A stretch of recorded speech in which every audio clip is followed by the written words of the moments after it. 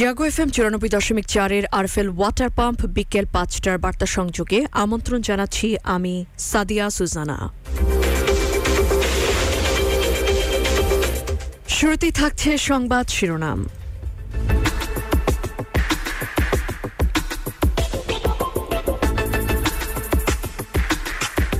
শবে বরাত কবে জানা যাবে সন্ধ্যায়।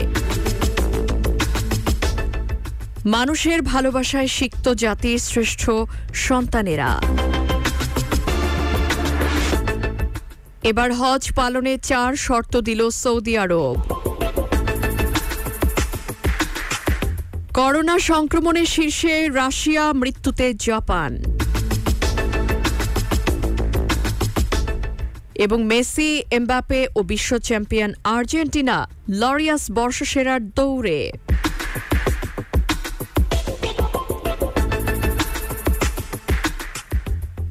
সুপ্রিয় শ্রোতা, এতক্ষণ সংবাদ শিরোনাম শুনছিলেন। এবারে চলে যাচ্ছি বিস্তারিত সংবাদে।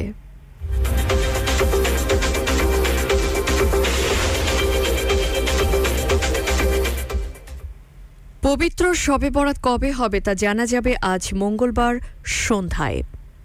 এজন্য সন্ধ্যা 6:20 শাবান মাসের চাঁদ দেখতে সভায় বসছে জাতীয় চাঁদ দেখা কমিটি।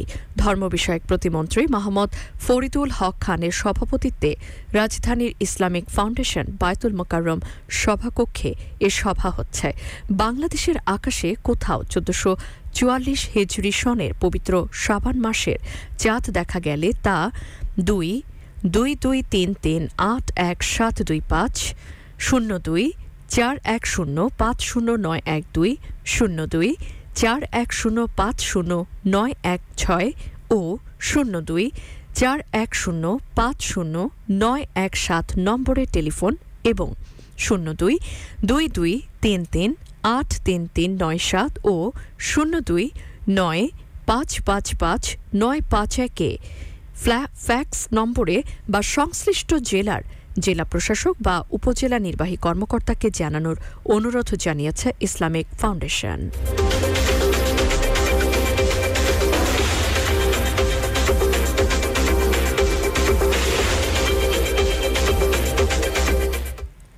সর্বস্তরের মানুষের হৃদয় নিংড়ানো শ্রদ্ধা আর ভালোবাসায় সিক্ত জাতির শ্রেষ্ঠ সন্তান ভাষা শহীদেরা।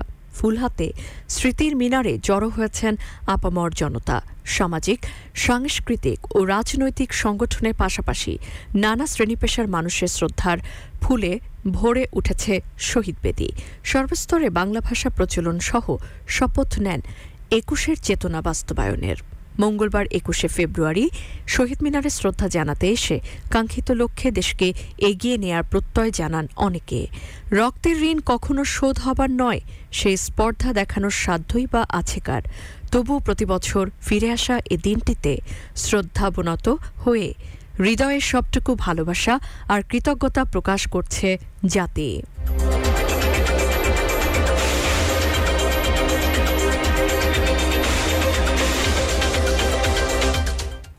এদিকে ঝিনাইদহের কালীগঞ্জ উপজেলায় শহীদ মিনারে শ্রদ্ধা জানানোর পর ছাত্রলীগ ও বিএনপি নেতাকর্মীদের মধ্যে ধাওয়া পাল্টা ধাওয়া ঘটনা ঘটেছে। এতে আহত হয়েছেন পথচারী সহ 6 জন। এ সময় ককটেল বিস্ফোরণও ঘটে। মঙ্গলবার সকাল 8টার দিকে সরকারি মাহতাব উদ্দিন কলেজে এ ঘটনাটি ঘটেছে। ধারালো অস্ত্রের আঘাতে আহত ছাত্রলীগ কর্মী ইরফান রাজা রুকুকে যশোর জেনারেল হাসপাতালে রেফার করা হয়েছে। স্থানীয় সূত্রে জানা যায়, সকালে পৌর শহরে সরকারি মাহতাব উদ্দিন কলেজে শহীদ মিনারে ভাষা শহীদদের ফুল দিয়ে শ্রদ্ধা জানায় বিএনপি। তারা কলেজে থেকে বের হওয়ার সময় পেছন থেকে ইটপাটকেল নিক্ষেপ করেন ছাত্রলীগের নেতাকর্মীদের উপর। এ সময় উভয় পক্ষের মধ্যে ধাওয়া পাল্টা ধাওয়া ঘটে।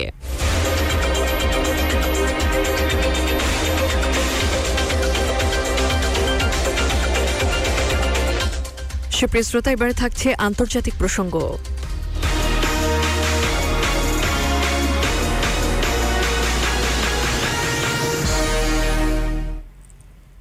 এবার পবিত্র হজ পালনের 4টি শর্ত দিয়েছে সৌদি আরব। শর্তগুলো জানিয়ে বাংলাদেশ সরকারের কাছে চিঠি পাঠিয়েছে দেশটি। সোমবার শর্তগুলো প্রকাশ করেছে ধর্ম বিষয়ক মন্ত্রণালয়। শর্তগুলো হয়েছে: করোনা ভাইরাস, কোভিড-19, মেনিনজাইটিস এবং সিজনাল ইনফ্লুয়েঞ্জারের টিকা দিতে হবে। যারা হজ করেননি এবারের হজে তাদের অগ্রাধিকার দেয়া। হজে পালনের ক্ষেত্রে সর্বনিম্ন বয়স হতে হবে 12 বছর। হজযাত্রীর কোনো বড় দীর্ঘস্থায়ী রোগ থাকা যাবে না। চাঁদ দেখা সাপেক্ষে চলতি বছরের 27 জুন পবিত্র হজ অনুষ্ঠিত হবে। সৌদি আরবের সঙ্গে হজ চুক্তি অনুযায়ী এবার বাংলাদেশ থেকে 1,27,198 জন হজ করতে পারবেন।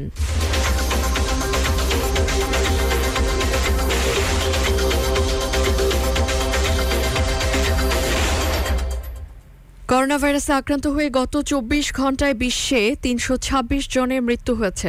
এ সময় নতুন করে শনাক্ত হয়েছেন 55,872 জন। করোনা থেকে সেরে উঠেছেন 1,59,679 জন। মঙ্গলবার সকালে আন্তর্জাতিক পরিসংখ্যান বিষয়ক ওয়েবসাইট ওয়ার্ল্ডোমিটার্স থেকে জানা যায় এ তথ্য।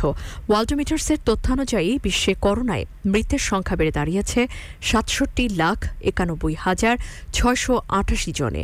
মহামারী শুরু থেকে এ পর্যন্ত করোনা আক্রান্ত রোগীর সংখ্যা বেড়ে দাঁড়িয়েছে 67,87,85,856 জনে। এছাড়া করোনা থেকে সেরে উঠেছেন মোট 65,15,43,343 জন। গত 24 ঘণ্টায় সবচেয়ে বেশি করোনা রোগী শনাক্ত হয়েছেন রাশিয়ায়। একদিনে শনাক্তের হিসাবে কাছাকাছি অবস্থানে রয়েছেন তাইওয়ান। তবে 24 ঘণ্টায় মৃত্যুতে শীর্ষে এশিয়ার দেশ জাপান। দৈনিক শনাক্তের হিসাবে দেশটি তৃতীয় অবস্থানে রয়েছে।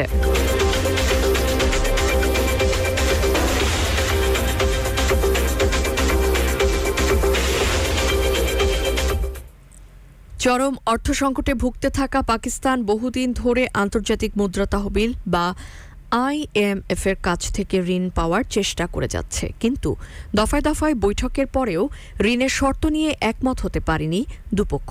এর ফলে ঝুলে রয়েছে IMF-এর ঋণ ছাড়ের বিষয়টি। তাই প্রশ্ন উঠছে, ঠিক কি এমন শর্ত দিয়েছে আন্তর্জাতিক সংস্থাটি যা মানতে পারছে না পাকিস্তান সরকার? সম্প্রতি মিউনিখ নিরাপত্তা সম্মেলনের ফাঁকে জার্মান সম্প্রচার মাধ্যম ডয়েচে ভেলেকে দেয়া সাক্ষাৎকারে IMF-এর ব্যবস্থাপনা পরিচালক ক্রিস্টেলিনা জানিয়েছেন, পাকিস্তান সরকারের কাছে তাদের মাত্র দুটি চাওয়া: গরিবদের রক্ষা করো এবং ধনীদের উপর কর বাড়াও। তিনি বলেন, আমরা চাই পাকিস্তান এমন পদক্ষেপ নিক যাতে সে বিপজ্জনক জায়গায় না পৌঁছায়। সেখানে ঋণ পুনর্গঠন জরুরি হয়ে পড়েছে।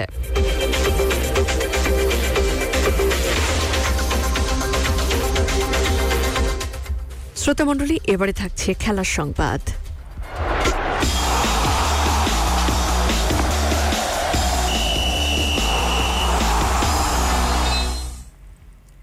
জার্মান অটোমোবাইল প্রতিষ্ঠান ডেলমার ও সুইস বিলাসবহুল দ্রব্যের হোল্ডিং প্রতিষ্ঠান 1999 সালে লরিয়াস স্পোর্টস ফর গুড নামে একটি ফাউন্ডেশন প্রতিষ্ঠা করেছিল।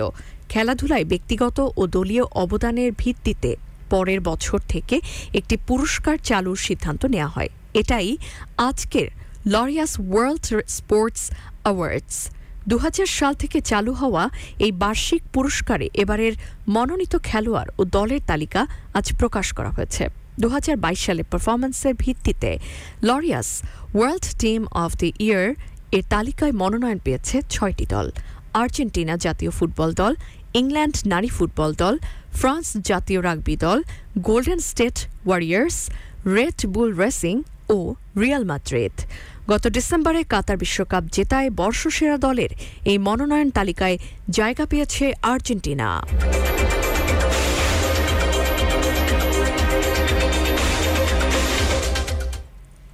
পারিবারিক কারণে দুদিন আগেই পেশোয়ার জালমি ছেড়ে যুক্তরাষ্ট্র চলে যান সাকিব আল হাসান। বিশ্বসেরা অলরাউন্ডার না থাকার প্রভাব পড়েনি পেশোয়ার জালমিতে, বরং দ্বিতীয় ম্যাচ হারের পর তৃতীয় ম্যাচে এসে আবারও ঘুরে দাঁড়াল পেশোয়ার। কোয়েটা গ্ল্যাডিয়েটর্সকে হারিয়ে এবারে মৌসুমের দ্বিতীয় জয় তুলে নিল পেশোয়ারের দলটি। করাচি ন্যাশনাল স্টেডিয়ামে অনুষ্ঠিত ম্যাচটিতে কোয়াটাকে 4 উইকেটে হারিয়েছে পেশোয়ার। হাতে বাকি ছিল তখনও 9টি বল। প্রথমে ব্যাট করতে নেমে 4 উইকেট হারিয়ে 154 রান সংগ্রহ করে কোয়াটা গ্ল্যাডিয়েটর্স। জবাব দিতে নেমে 18.3 ওভারে 6 উইকেট হারিয়ে 157 রান করে জয়ের লক্ষ্যে পৌঁছে যায় পেশোয়ার জালমি।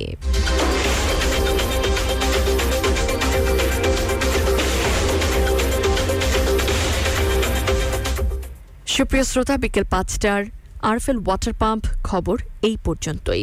প্রতি মুহূর্তের সংবাদ, বিনোদন, খেলাধুলা ও লাইফস্টাইলের আপডেট জানতে ভিজিট করুন jagonews24.com। আমাদের পরবর্তী সংবাদ তরঙ্গ সন্ধ্যে 7টায় শোনার আমন্ত্রণ জানিয়ে আমি সাদিয়া সুজানা বিদায় নিচ্ছি।